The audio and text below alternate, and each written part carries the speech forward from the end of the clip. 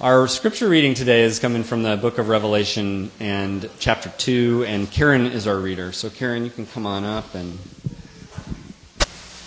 today's reading is Revelation chapter 2, verses 1 through 7. It can be found on page 1138 of the Bibles next to your seats, as well as on the screen. To the angel of the church in Ephesus write, "These are the words of him who holds the 7 stars in his right hand and walks among the 7 golden lampstands. I know your deeds, your hard work, and your perseverance. I know that you cannot tolerate wicked people, that you have tested those who claim to be apostles but are not, and have found them false. You have persevered and have endured hardships for my name, and have not grown weary. Yet I hold this against you. You have forsaken the love you had at first. Consider how far you have fallen. Repent and do the things you did at first. If you do not repent, I will come to you and remove your lampstand from its place. But you have this in your favor. You hate the practices of the Nicolaitans, which I also hate. Whoever has ears, let them hear what the Spirit says to the churches. To those who are victorious, I will give the right to eat from the tree of life, which is in the paradise of God." The word of the Lord. Thanks be to God. I invite you to pray with me. Our God of grace, we come to you as a group of folks from different places, different experiences. We're on different journeys, and as we come and sit down in this room together, may we entertain the possibility that we're here for a reason. And that you, in fact, have brought us here. And that our journey has your hand writ all over it and has your fingerprints all over it. Even though we might look at it and say, it's so flawed. It's despite the sense of maybe a great sense of we know who we are, we're excited about what life could be, and we've experienced successes and growths. At the other hand, there's the things which we would love to just keep from the world and we'd love to remove from the story of our life. We're more of a mess than we care to admit to the people here, and at the same time, we're opening up our ears right now to your message, to your story, and to your love, which that story tells us that we are more loved and accepted in Christ than we ever imagined, who entered into the place of the flawed, the place of the broken, the place of the guilty, so that we could be rescued from it, and we could be reintroduced to an identity as your children. So we sit here and sure, we're a mess. We're broken. Our lives are imperfect. Our devotion is flawed. And yet you hold before us the promise of your embrace. Even though you see all of the mess, you choose to embrace and bring us home. Please speak to us now. Speak to this church in a way that our lives might be changed through that grace, through that love, and through that embrace. In Jesus' name we ask, amen.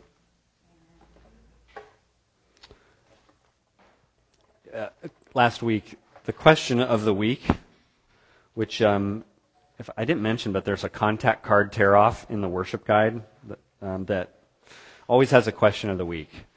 And so people fill that out and drop it in the basket later in the service. I'd love it if you'd fill out this week's question. Also, that's a great way to let us know something about your needs at City, your needs here, or a prayer need, or a desire to connect with someone. The contact card. The question last week was, let me make sure I say it right. It was, should a church community evaluate itself once in a while? Should a church community evaluate itself once in a while? It's kind of, for some reason, I'm not really sure why, but that's an odd question. We don't usually have a question like that. A little bit of an odd one, but yet we got a whole bunch of answers from people, which I just love it. So one person says, I love the variety of answers. So someone says, what really is a church community? That's their answer to the question. I love it. It's like, and they put skeptic in residence. So they're already, one of you decided to deconstruct the question itself. I love it. Somebody said, most definitely, we all hope for improvement. Somebody else said, yes, evaluate or be evaluated. Someone else says, I have the facts, and I'm voting yes. I have the facts, and I'm voting yes. Someone else said, you can only improve that which you can measure. Someone else said, it would be good to do a quarterly survey regarding important topics. Keep it simple and room for recommendations. I just love how that brought out all kinds of different thoughts and vibes and feelings. Like, yes, we should evaluate. In the early church, there was an urgent time, a tumultuous time in the church's history, the church's story, the church's mission as it moved forward. And in that time, we just read from this epistle, this letter that was written for the church in this difficult, urgent kind of time.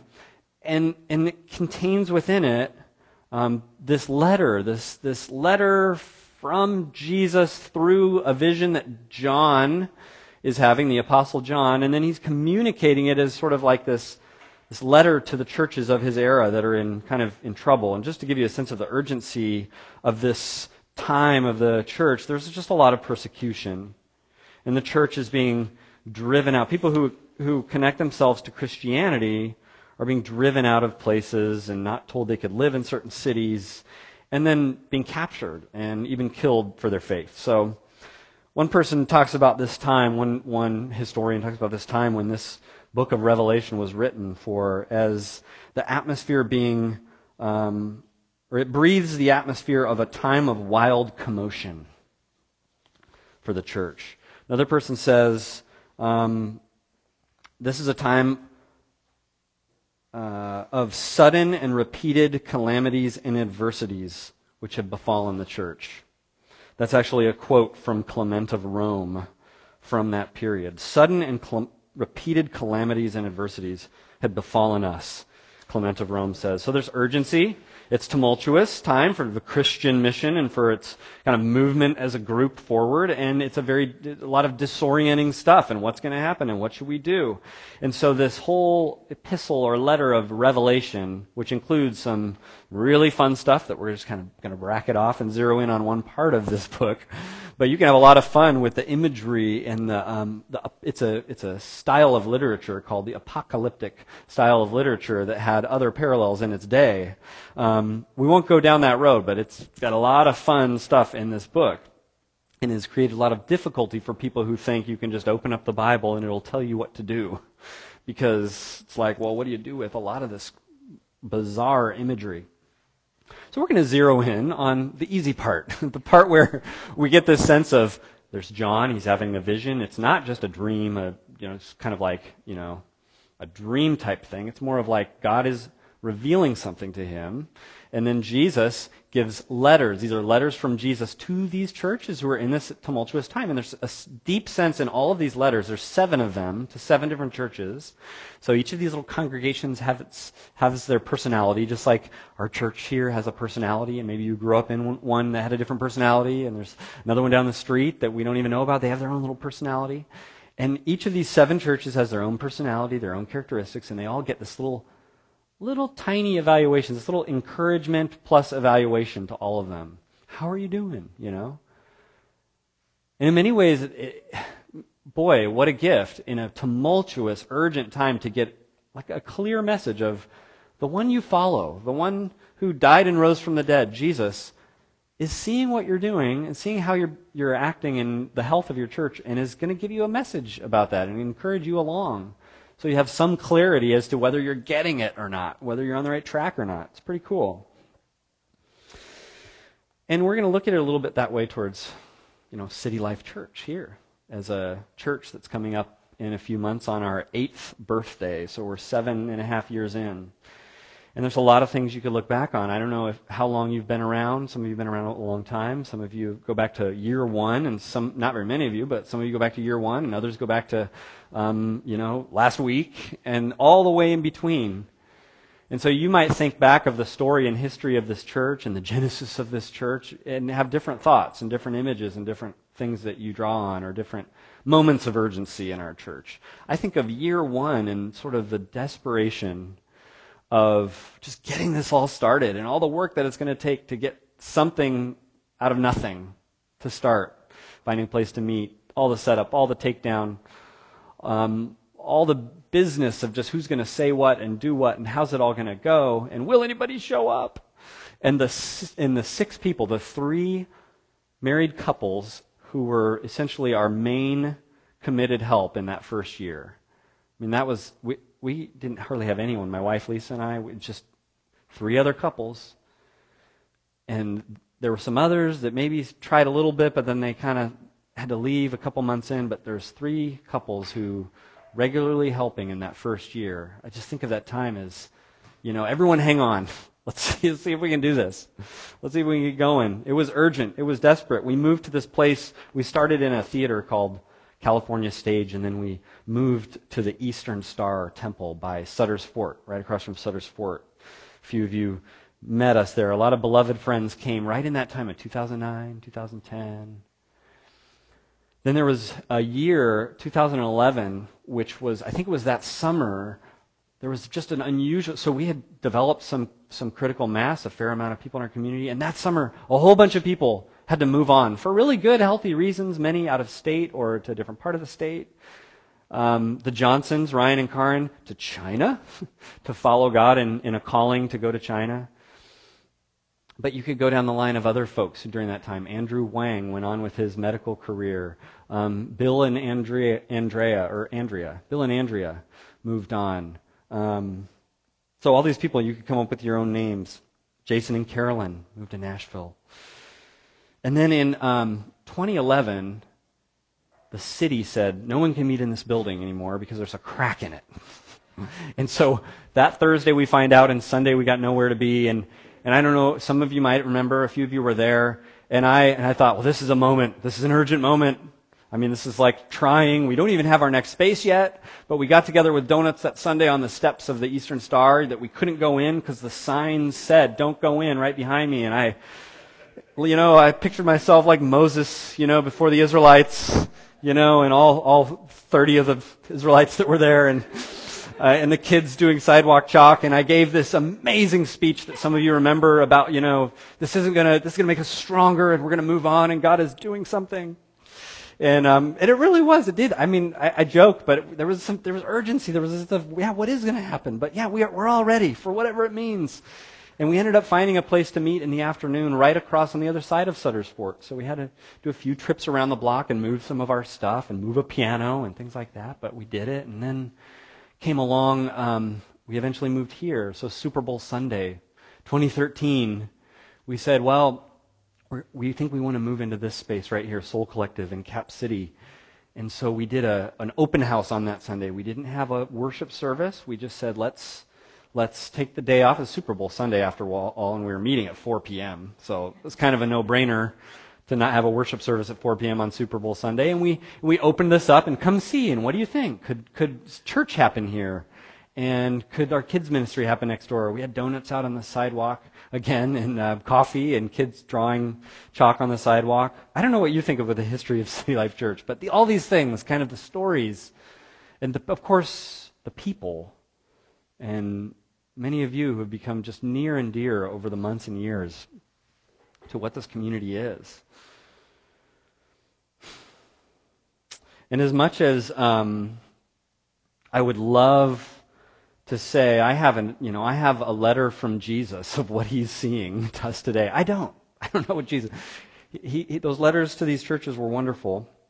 We don't have one, but we can kind of look at the themes in this letter to Ephesus in chapter 2 of Revelation. Theme 1 would be perseverance, really strong theme that is complemented. I know your deeds, your hard work, and your perseverance. And it comes up again. Comes up in 2 different verses there. You have persevered and have endured hardships for my name.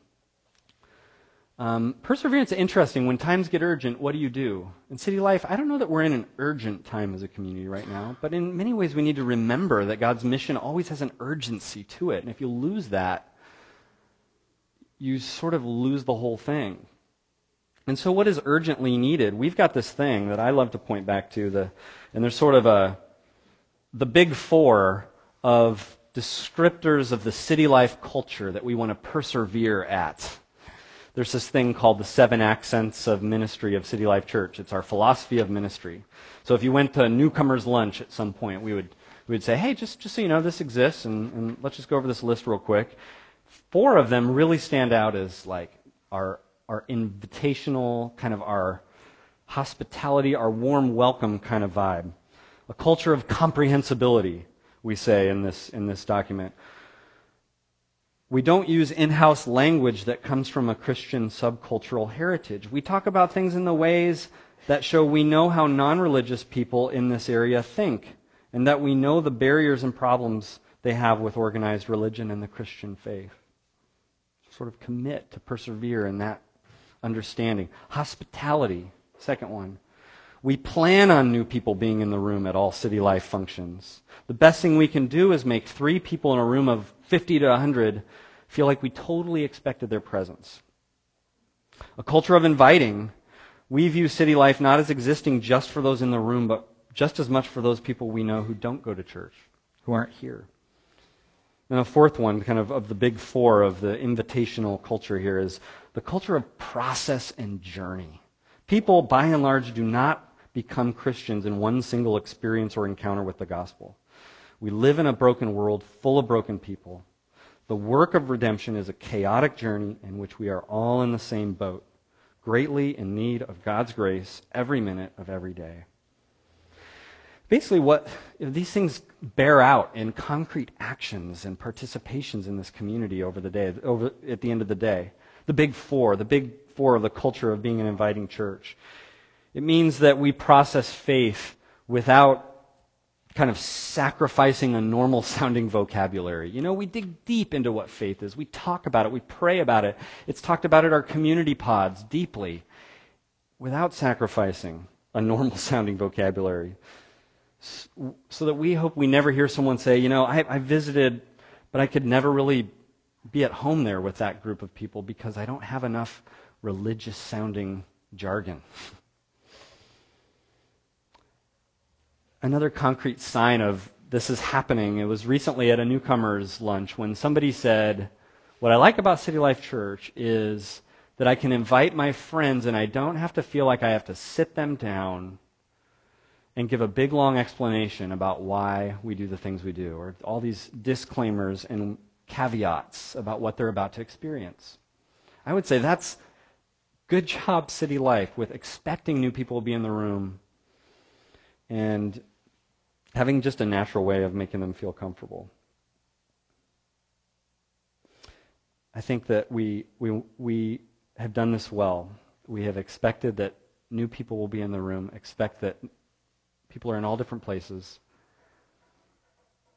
Somebody's got a phone ringing. Might want to get that. It's okay. Another like really clear example of this is if you're sitting here and we're talking about something on Sunday in church or something within one of the confession prayers, something in the service, and you say, I was just talking to my neighbor or my friend about this exact thing. And I really want them to hear how that is being dealt with at City Life Church. That's a huge success. So there's perseverance. It's right here with the Church of Ephesus, but what are we persevering in? We want to persevere in that kind of culture. We want to, in a sense, die on that hill and never stop being ready to welcome and being sensitive to all the different spiritual journeys that are going to find their way towards and through our doors. There's also this really interesting thing in verse 4 where the words of Jesus to this church are, yet I hold this against you, you have forsaken the love you had at first. And you almost start to conjure the image of that scene in Top Gun when, in the bar, when Tom Cruise, grabs the mic and you've lost that love and feeling, right? Anybody? You want me to keep going? And it's gone, gone, gone. Whoa, whoa, whoa. You get that sense of you've lost the love to which you first, remember how far you've fallen. And what's that all about? I mean, essentially, what's kind of fun about this letter is a lot of the main allusions to the church in Ephesus. We don't really know what a lot of is going on. Who are the Nicolaitans? We don't know. We don't know what they believed. But for some reason, Jesus was happy that they didn't go with those beliefs. But your first love, everybody says pretty much the main guess would be, well, this has to do with the gospel of grace. This has to do with the love of God and that sort of initial surprising excitement of how much God loves us and how that then flows out into relationships with other people. Your first love. Maybe they were getting caught up in other things and forgetting kind of the essential beginning surprise of the Christian faith. I think that's, we want to have that as a evaluation point at City Life as well. Never forgetting the surprising nature of the Christian faith, that it's not about you're going to obey enough so that you eventually feel some sense of acceptance with God. Not that you accumulate enough points in the sort of the church system to arrive at a final place, a good place, maybe heaven, if you accumulate enough points. It's not that you're just going to do a whole bunch of things that quite frankly seem irrelevant, but you're being told that they're important to God. So you need to do these really irrelevant seeming things.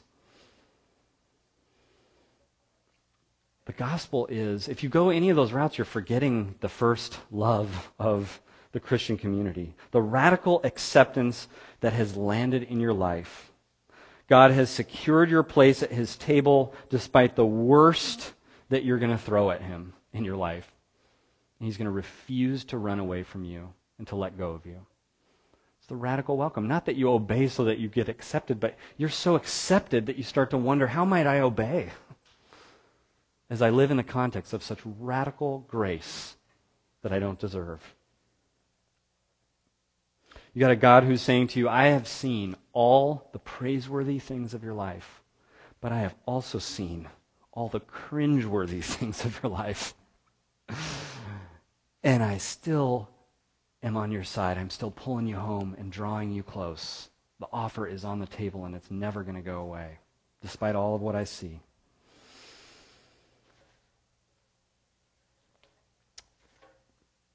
The Christian is surprised when they discover the gospel, surprised by the intensity and the magnitude of this love, that there's this God that really the way it should work in all of if everything's happening in a just way, what should happen is God should come to us with a whole list of demands, and those demands involve just total humility, falling on our knees, apologizing at every turn, and somehow maybe trying to work our way back into God's good graces. And instead, he comes to earth in abject poverty and in utter humility.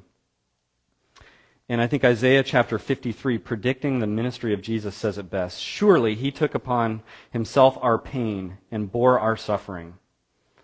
Yet we considered him punished by God, stricken by him, and afflicted. But he was pierced for our transgressions. He was crushed for our iniquities. The punishment that brought us peace was on him. And by his wounds we were healed. That's the exact message needed. That surprising message of the Christian gospel. It's the exact message needed if you're sitting here this morning and it's your first consideration of the Christian faith, or your second time considering it, or your fifth decade trying to live in it and embrace it. It's the same thing you need from the beginning of your journey to the end. It is the radical surprise of your first love.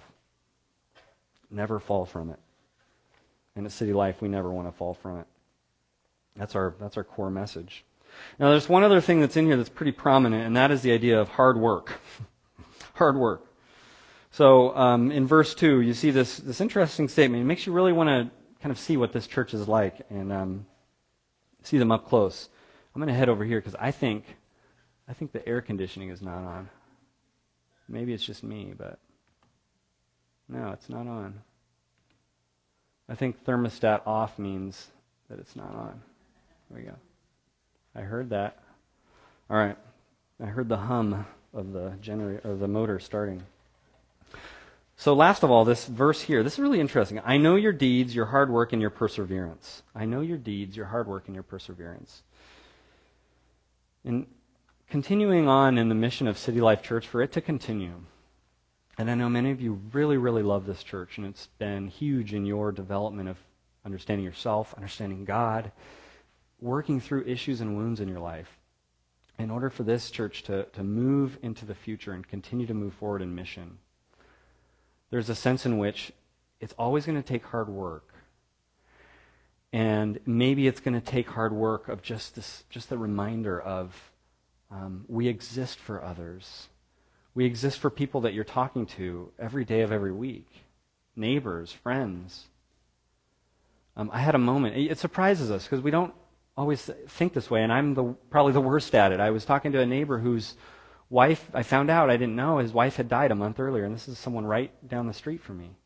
And as he's telling me this, I'm shocked, and then it wasn't until after the conversation was over, in a sense, that little reminder that, like, oh yeah, that's what, the gospel and God's love has a lot to say and to offer to that person. I have no clue if it'll ever connect. But just the idea that thought kind of finally passed through my mind, and I hadn't, even in talking to him, it hadn't crossed my mind. I just was soaking it in and not thinking. But that idea that, so maybe there's a certain amount of, like, the hard work is just in reorienting your mind towards, this isn't just for you, this is for others, this exists for others. And there might be folks in your life that there's in some way God's going to use you to connect this place to them. And we got all these opportunities coming up, like the camping trip and the hangouts. So deeds, hard work, in some way, thinking about who this might exist for in your life, but also there's just some tangible things like the business and the running of things for there to be these great landing points for people like you along your journey where you can plug into a community pod, our small groups. So you can look at different folks who have done hard work at City Life Church, and there's a lot of stuff that goes really unnoticed. I think of, and I got permission to, by the way, to mention some particular people, but I don't think any of them are here. So that's probably why they give me permission. But I think of Lori Rose persevering in leading the small group on Tuesday nights. She's been involved in small groups at City Life for probably at least 6 years, and most of those in some way in what she would call facilitating. She doesn't want not a leader, but if you go to the group, you would say, yeah, there's different ways of leading, and she's leading through serving and through being faithful and dependable and being so loving. Tuesday night pod, Lori, I think of just the years of that going in many ways unnoticed, but a core thing for City Life Church. I think of Stephanie Nelson, who I think is here, but she's next door, as she took this crucial role at one point to say, I'll be this person who stations myself in the nursery and blesses the littlest of our community 3 weeks out of a month, and then joins over here for worship on, the free Sunday each month. There's a sort of a sacrifice to that, a sort of no one's going to notice that in a sense. Maybe just, I haven't seen you in a while, but not really seeing what she's doing as a part of just helping this community be good for families with small children. And I think of Dana, as being someone who, again, she's not here, so I can't point her out, and she doesn't have to be embarrassed, but someone who has done, and there's many of you like this. I could go through a list of another half a dozen, but people who, whatever comes up, you say, well, I'll take that, and I'll do that for a while. So Dana's been that kind of person with some of our serving ministries and our Safe Ground homelessness outreach ministry. But then this past school year, she's been the foundation for our big kids group that we have during the service. Kind of like if she wasn't here, maybe it wouldn't have existed for this school year that just came to a close. Teaching them about God, having fun with them. Might not even ever notice that she's been doing that kind of stuff. And yet it's this huge thing of deeds that are hard work that go unnoticed, but are the way that our mission and God's mission is upheld. So, find yourself in this mission. For some people, it's just that reminder that, hey, we exist for others. And what you need is exactly just that challenge I mentioned of being in prayer and perhaps beginning to think, how do I serve this city through City Life? How do I invite into City Life because this exists for others? Some of you, very different message, you need to protect your perseverance. Your perseverance level needs to be protected, and you need to not overcommit and get burned out, so that you can just continue to be a part of this. So some people have been great at this, at saying, I think it's time for me to back off a little on that particular commitment. And that might be a great time for you to, empower and invite others along to do what you do and to take over something or to be involved or to support. And others, this just may be your time where you're sitting here and you're saying, you really feel this is my time to actually step in for the first time maybe to something, some way of just helping this be what it is, this place be a place that's has the things going on that need to happen in order for others to come and connect with God and grow in that first love of grace. Where do you fit in this mission? Where do you fit?